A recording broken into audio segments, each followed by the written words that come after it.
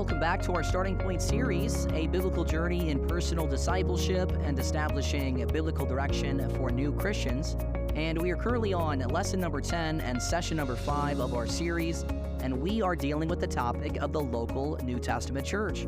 We are looking at the importance of the church, what the church actually is, and how God uses the church in our lives. And in today's session, we are going to look at the fact that the church is vital to the Christian life. The church is essential in order for us to be who God called us to be, and that's what we're going to look at in today's session. You see, the church is not simply an add-on to the Christian life. No, it is an essential part of Christian growth, and it is essential in God's plan for holding truth and reaching the world with the gospel. God wants every single person to be saved and to be a part of a local church. And the local church is so important today. We find out in Scripture that it is the guardian of truth. You see, if the church won't hold and stand for the truth, then who will? It is our job to do so. The Bible says in 1 Timothy chapter 3 and verse 15 that the church is the pillar and the ground of truth. Therefore, we should stand for truth as a church. And then we also find out in Jude 3 that Christians are to earnestly contend for the faith. We are to contend for what we believe in. We are to stand for the truth. And God's word is truth. It is God's plan for the church to be the pillar and ground of truth. The church is the guardian of truth. That's why we have to stand up for what we believe in, and that's why church is vital. It's vital for truth, but then it's vital to reach the world. It is God's plan to reach the world through the local New Testament church.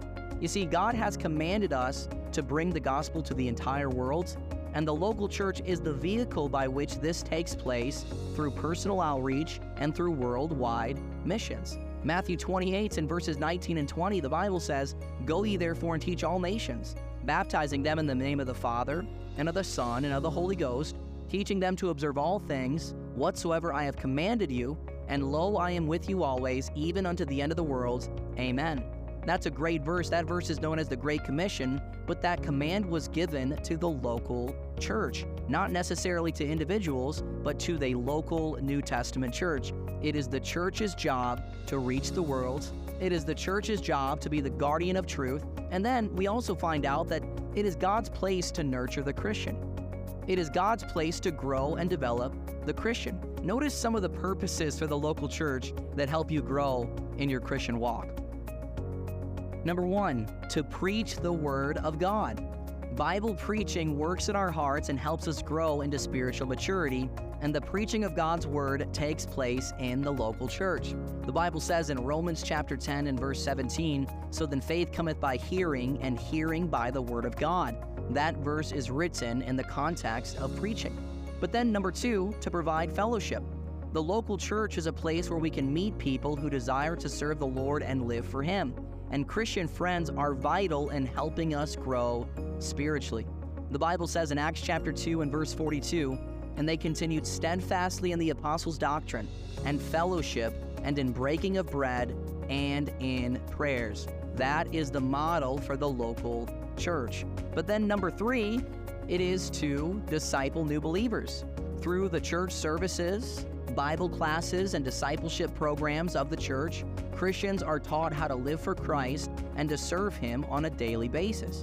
The Bible says in Ephesians chapter 4 and verses 11 and 12, "And He gave some apostles, and some prophets, and some evangelists, and some pastors and teachers, for the perfecting of the saints, for the work of the ministry, for the edifying of the body of Christ." So it is to disciple new believers, but then it's also to mature new Christians.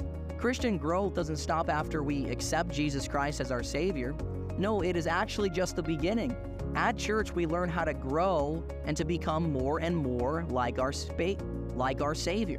The Bible says in verse 15 of Ephesians chapter 4, "But speaking the truth in love, you may grow up into Him in all things, which is the head, even Christ." And then it's to bring glory to God.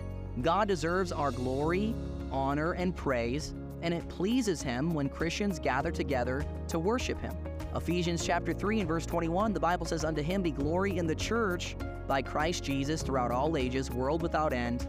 Amen. All of this and more is God's provision for your growth, and it all takes place through the local church. No wonder Scripture instructs us not to forsake the assembling of ourselves at church. Hebrews 10:25, not forsaking the assembling of ourselves together, as the manner of some is, but exhorting one another, and so much the more as you see the day approaching. Being faithful to church is one of the most vital parts of your Christian life.